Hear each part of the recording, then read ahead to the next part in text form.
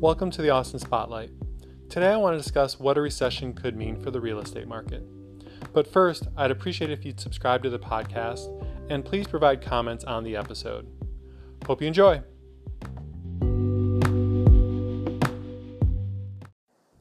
What does a recession mean for the real estate market?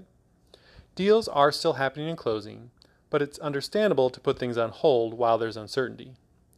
If you have questions or concerns, please reach out and I'd be happy to discuss your specific situation. With the uncertainty we are going through and the very realistic possibility of heading into a recession, it's important to understand what this could mean for the real estate market. While the uncertainty will inevitably put some people's decisions to buy or sell on hold, and many people have PTSD from the last recession, it's important to understand that this recession is not like the last one, and there are some very important indicators that give reason to believe this real estate market is nothing like 2008. First, mortgage standards are nothing like they were back then. During the housing bubble, it was difficult not to get a mortgage. Today, the standards are much stricter. The Mortgage Bankers Association released a Mortgage Credit Availability Index, which is a summary measurement which indicates the availability of mortgage credit at a certain point in time. The higher the index, the easier it is to get a mortgage. Currently, it's about twice as difficult to get a mortgage as it was prior to the housing bubble, and about 4 times as hard as it was during the bubble peak. Secondly, prices have not been soaring out of control. While home prices have appreciated significantly in some markets, the price appreciation over the last 6 years has been about half what it was in the 6 years nationally leading up to the housing bubble. It's true that appreciation over the last 6 years has been higher than historical appreciation of 3.6%, but it certainly has not accelerated to the levels of the early 2000s. While we don't have a surplus of homes, we have a shortage. The month's supply of inventory needed to sustain a balanced real estate market is approximately 6 months. Anything more is an overabundance and can cause price stagnation or depreciation. Anything less generally will lead to price appreciation. In 2007, we had over 8 months supply nationally, while today inventories are around 3 months nationally. And this past month, we were down to 1 month supply here locally in Austin. A market slowdown might bring us to a more balanced market, and it would do that well before we would start to reach a place of stagnation or depreciation in home values. Fourth, houses became too expensive to buy.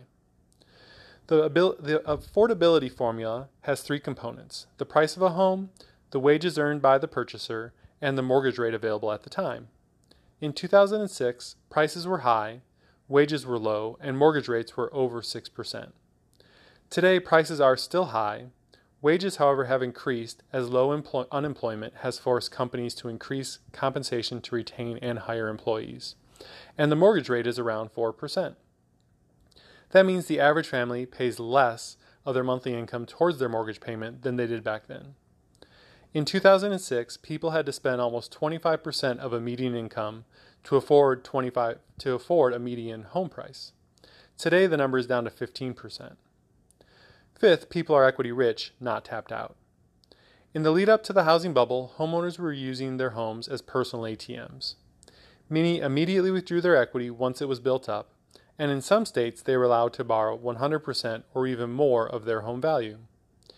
Here in Texas, due to state laws, homeowners can only withdraw up to 80% of their home equity, so they had more equity in their homes even when their values dropped. This is one factor that helped Texas real estate market weather the storm better than other parts of the country. Since the bubble, prices have risen nicely over the last few years, leading to over 50% of the homes in the country to have greater than 50% equity. Due to tighter mortgage restrictions and lessons learned from the bubble, homeowners are not tapped out like they were last time. In the 3 years leading up to the bubble, 2005, 6, and 7, homeowners cashed out over $500 billion more than they have in the 3 years leading up to 2020.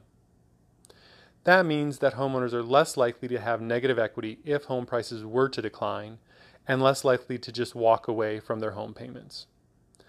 In 2005 through 7, that led to a rash of distressed property listings which sold at huge discounts, thus lowering the value of other homes in the area. That is unlikely to happen today. The critical thing to remember is that a recession does not equal a housing crisis. 2008 and the Great Recession was a unique situation, and the housing market was a catalyst for the factors that played into the recession and the slow turnaround of the market. While we are definitely in a unique situation now as well, recessions themselves are not unique, and we can look at history to guide us towards what possible outcomes a recession might have on the housing market. If we take a look at the last 5 recessions in the U.S. history, we can see that in the 4 prior recessions to 2008, home prices only dropped once, and that time they only dropped by 2%.